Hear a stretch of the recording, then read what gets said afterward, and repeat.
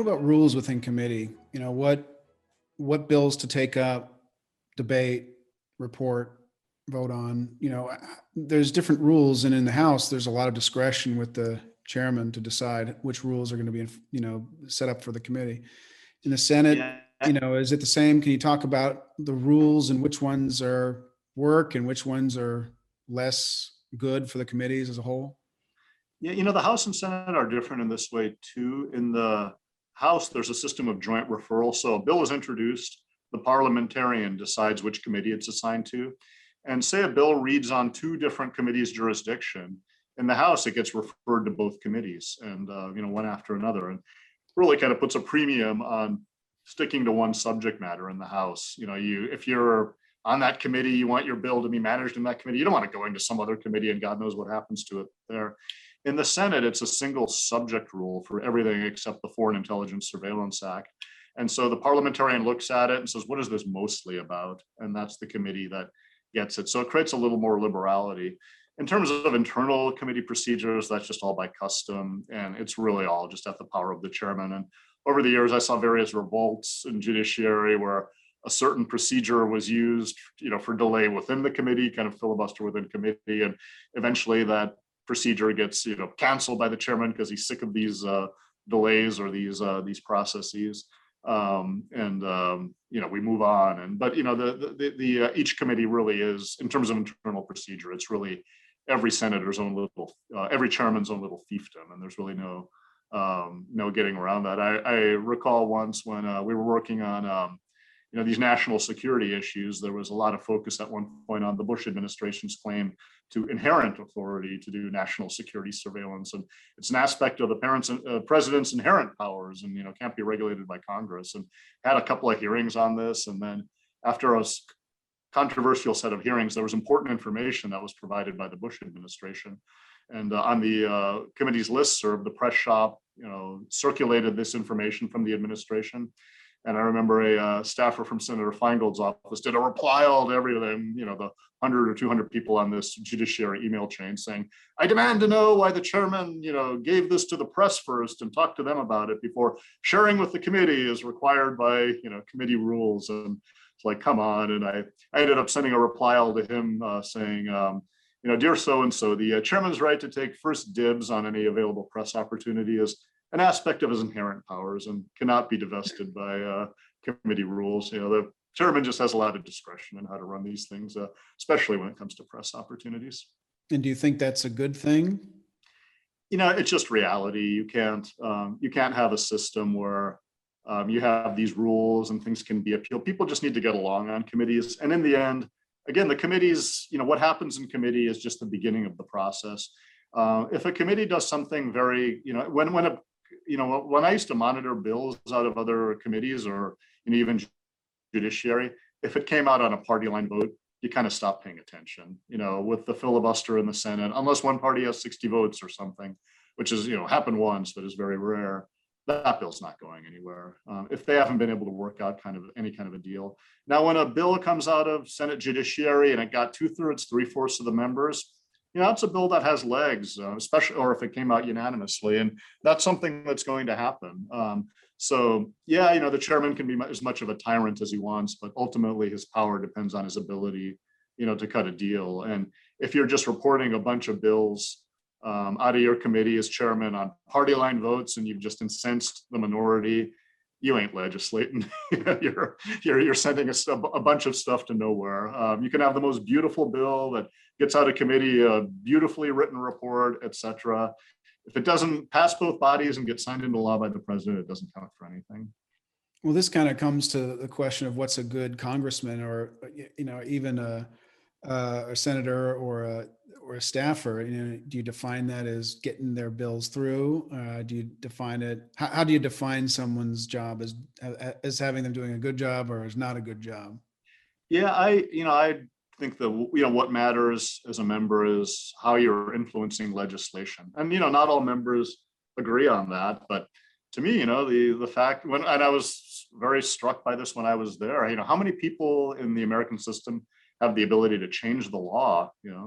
Senators and congressmen have that power. It's a pretty nifty power, and was always a little surprised when I saw a new senator who was very interested in the Supreme Court and wanting to file amicus briefs or speechifying. Like, I'd concentrate on just writing laws if I were you. It's a pretty unique and important power. You definitely get the members who just love being a member for its own sake. The guy who ran for student body president when he was in middle school and just loves being the center of attention, and or the older members who love speaking to groups of high school students that come over. And it just it's very when I first started in the Senate, especially, there were a lot of I think there are still a lot of old senators, but there were some really old ones there.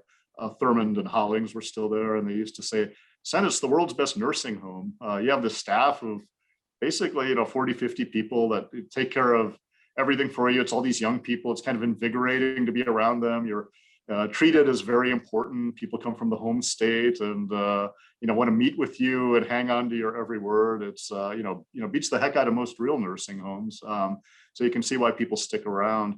And then of course you also get the members who they're going to be president one day, and that's their plan, and everything they do is oriented towards one day running for president. And as you can imagine, those members often also don't focus that much on their legislative powers. But to me, the ones who really matter are the ones who focus on the details of legislation. That's where you can really have a big impact on the country. I think you asked also what makes a good member in that sense. If you agree with me that that's what's important. When I started, I would have thought like, being very lawyerly and detail oriented is critical for a member. And then I realized, especially in the Senate, these guys are spread so thin, and you have a ton of staff. You really need to rely on the staff to keep you apprised of issues and do the legal research. A senator doesn't have time to look into the case law and how a statute was interpreted over time and figure out what the relevant terms of art are. You really need to rely on your staff, and what the members and even the more senior staff, what they really need to have is good political judgment. And by political judgment, I don't mean as much the national political debates, but just a sense of how the body works. And when we did the patent bill, I remember at one point we were debating when to bring up a manager's amendment and bring a vote on it. And Senator Leahy was the chairman at the time, had this very senior staffer who just had been there a lot and had a sense of when it's appropriate to bring up a manager's amendment and request a vote, and just how things are done in the Senate. And getting along with your colleagues and cutting deals, things like that's what's really important to the members. For the staff, you want someone detail oriented, someone who goes through those annotations of the statutes and knows the legal minefields and traps that are out there. And just good lawyers. It's someone who can really understands the issues that matter in legislation. I used to say writing a bill is like litigating in reverse.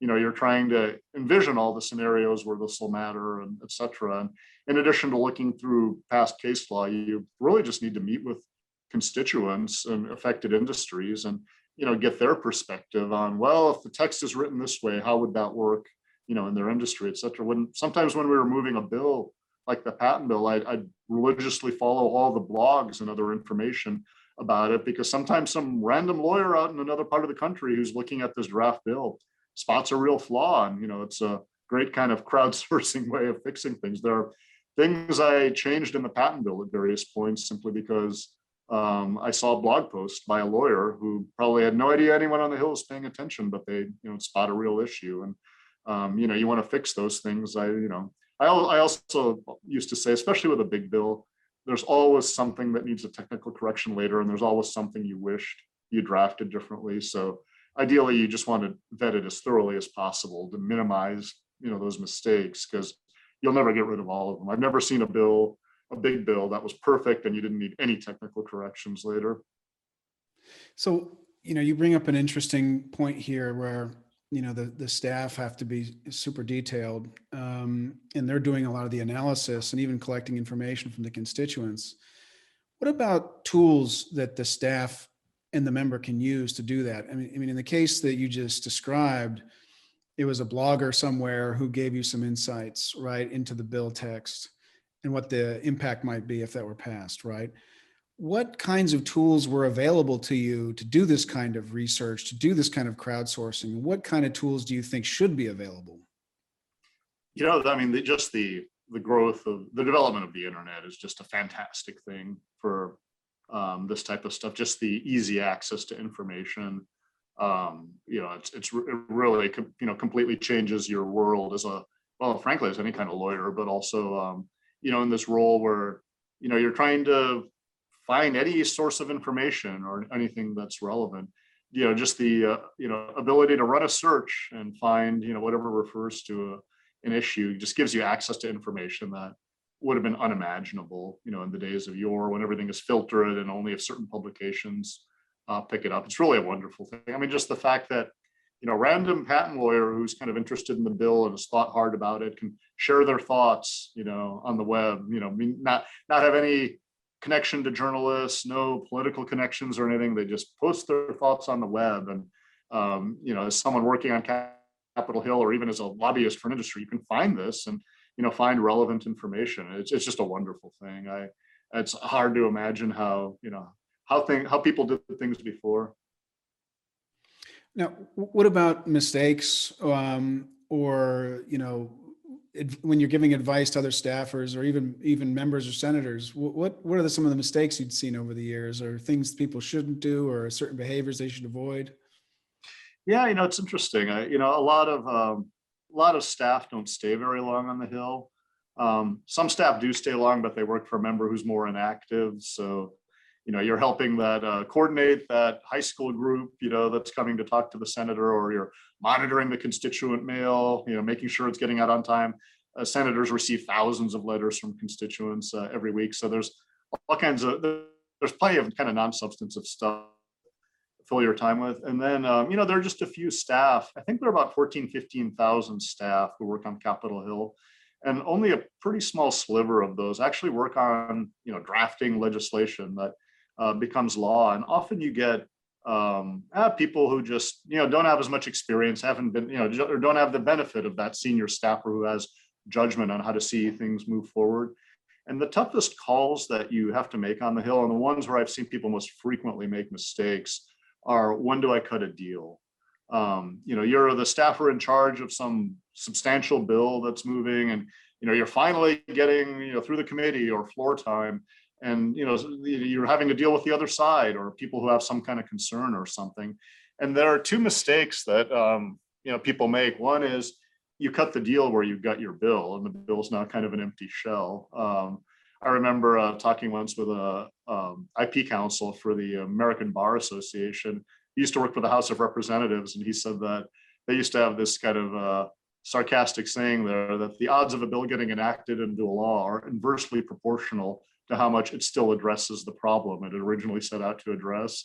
You have this great idea that's going to solve this problem, but people don't want that problem solved. And to finally get your bill done, you have to, take out the parts that really make a difference. A fair amount of that happens.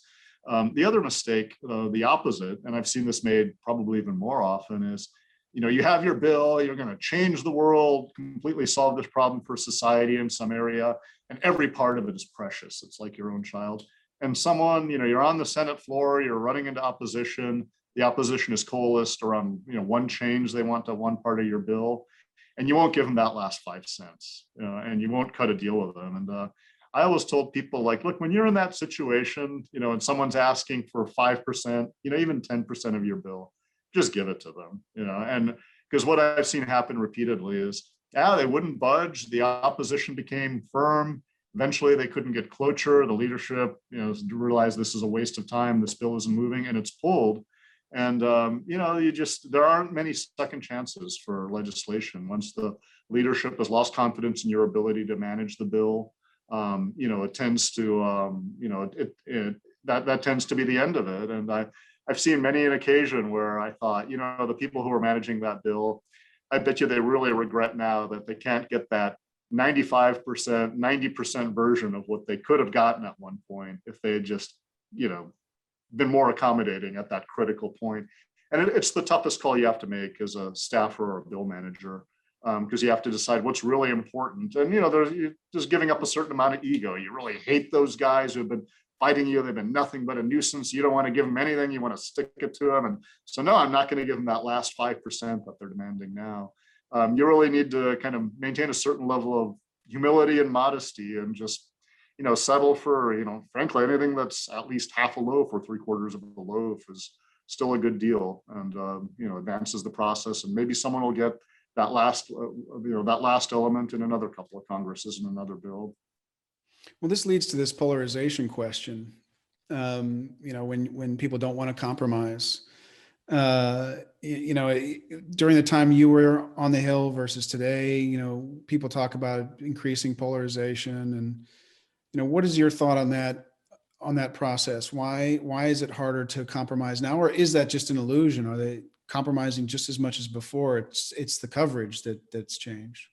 Yeah, I think it's a little of both. To some extent, look, House members and Senate members are elected by constituents who read the same media, and as we're increasingly media polarized into a society where people don't just watch the CBS Evening News in the evening like they did in the 80s, which certainly had its own biases. But now Republicans watch Fox, Democrats watch MSNBC and CNN, and listen to each side's conspiracy theories. The Senate's a reflection. The Senate and House are a reflection of society, and the more we're a polarized society, the more it's going to be a polarized Congress as well. But the other thing I'd say is, to some extent, it was ever thus. I mean, people used to say, "Oh, this Congress is the worst ever." And I tell them, "Well, I was here for the 108th," and there was this unfortunate incident where a Republican staffer on Judiciary found out how to hack into the Democrats' databases and got into their files. And believe me, there was a lot of unhappiness about that, and that was there was some tension after that. Not as bad as the tension following the unpleasantness of January 6th, but there have been high emotions and tensions. And what I've seen is, people are really mad at each other, but it's hard to stay so mad that out of spite you're not going to do anything. So I'm really mad about what this guy did here, or he's just a bad person, and therefore I'm not going to work on patent reform legislation that doesn't really have a political charge. And by the way, I have some pretty important constituents that would like this legislation. It would benefit them. And when you're all packed together, the members actually do, in the Senate especially, they do have relationships with each other, and they do work behind the scenes and eventually figure out how to get along. Some of the members have been there an awfully long time and have seen things come and go. And what's the point, frankly, unless you're the guy who's definitely going to become president one day? What's the point of being a senator all those years if you're not getting something done that affects public policy?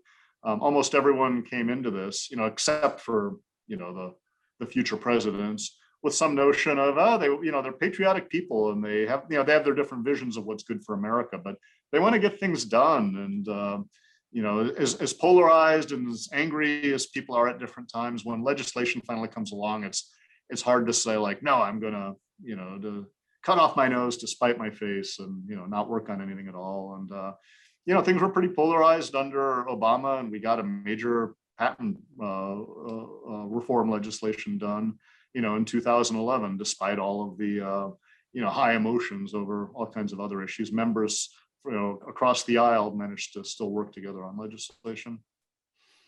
All right. Well, you ready to move on to our lightning round of questions I ask all of our guests? Sure. Yeah. That way we can compare the answers and see if they all come out the same or totally different. My first one here is, what do you think congressional representation should mean? It just means, we're a democracy, and congressional representation is just our way of channeling the popular will and ensuring that the government really does more or less have the consent of the people. So when we talk about this notion of doing the will of the people, now the senator or the member, do you consider them to be exercising their own judgment about the interests of their constituents, or are they reflecting just what are the stated beliefs of those individuals? It's a mix of the two, and sometimes it's good that it's a mix. Sometimes your constituents are angry for the wrong reason and are demanding Congress do things that are not in the public interest, and it's a passion that'll cool eventually. Sometimes members were originally influenced by some entrenched interest that's getting an unfair advantage in the system, and the public increasingly becomes aware of this and complains about it. And the senator or congressman over time realizes, you know, if I want to get reelected, I really have to respond to what people really think about this issue, and not just what the party's traditional position was, or, you know, what certain interests wanted, in which the members definitely, you know, genuinely believed what they were doing originally were the right thing. But when you see sustained public opposition, sometimes it's a good thing, you know, that they are forced to address those issues. What's important to the people in the long term, you know, gets addressed. All right, next question is, how would your ideal Congress allocate its time? And by that, it could mean legislation versus oversight, you know, in the district or in the home state versus DC. You know, as much time as they can spend on both oversight and legislating, you know, the better. It's important to go back to and meet with constituents, although constituents often come and meet with you as well. People sometimes decry that there's so much emphasis, you know, with air travel now on going back and you know, going to events all the time in a district, and members don't have as much time to meet with each other. You know, I think there's probably something to that. It would be better if in the House, especially if they had more time to interact in Washington. But now it's important to stay in touch with constituents as well, and, you know, hear what people are thinking about. So would you give it a percentage time? You know, is it 2 weeks on, 1 week off? Is it half and half? Is it 10% in the district? Probably something closer to the first number you gave. Legislating is their main job, and they should be spending the bulk of, you know, 2/3 of their time in Washington, you know, actually working on bills. Right. Next one is, how should debate, deliberation, or dialogue occur or be structured in Congress? You know, I think the current system is pretty good. You know, in the Senate, you can air things out as long as you want, and with only 100 members and more collegiality, that tends to work itself out. In the House, look, with 435 people, you know, you can't have unlimited debate. Things need to be regulated a bit more. You know, you can't rely on a system of unanimous consent in the House, for example. I have seen that happen when the patent bill moved. At one point, there was a dispute over whether a vote was called short on an amendment, and just to calm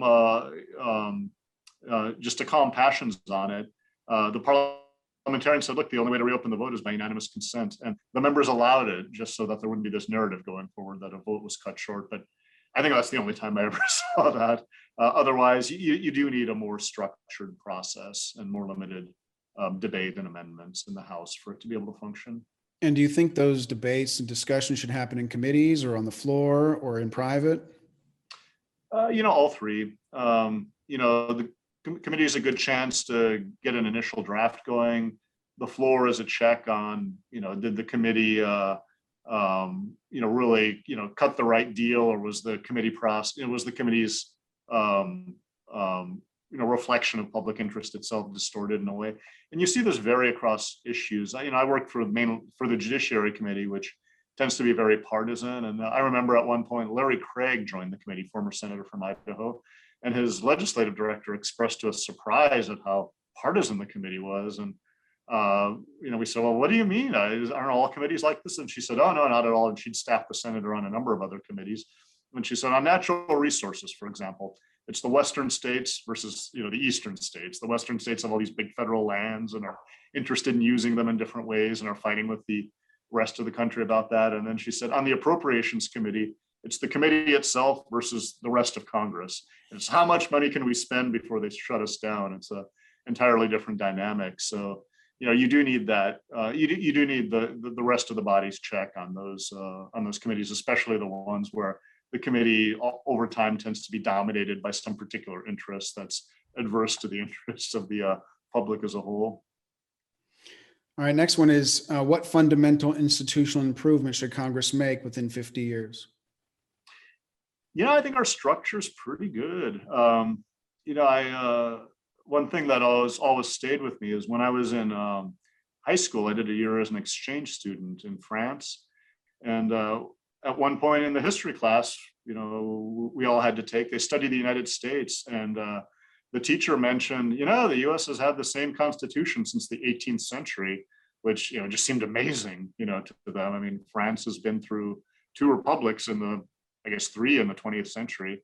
just to have that level of legal stability. But a system doesn't survive that long unless it works. And, that is kind of the genius of the Constitution. They really, especially from the chaos of the days of Articles of Confederation, the framers really got a lot of experience on kind of government dynamics and how you structure a system so that, regardless of what your agenda is or what you want to accomplish, it just works as a way of filtering government power, and in particular filtering legislation. And the bicameral system works quite well. It ensures stability, but not too much stability.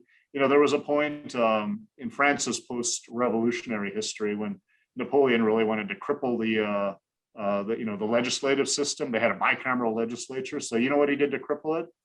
He created a third legislative body. So it was a tricameral legislature, and that pushed it over the edge. Now nothing could get done. It's hard enough to coordinate two bodies. Three just became impossible, and that led pretty quickly to Emperor Napoleon. I think we have it right with two. One would concentrate too much power and one set of leadership, et cetera. It's good to force them to compromise with another body and sort out interests that way.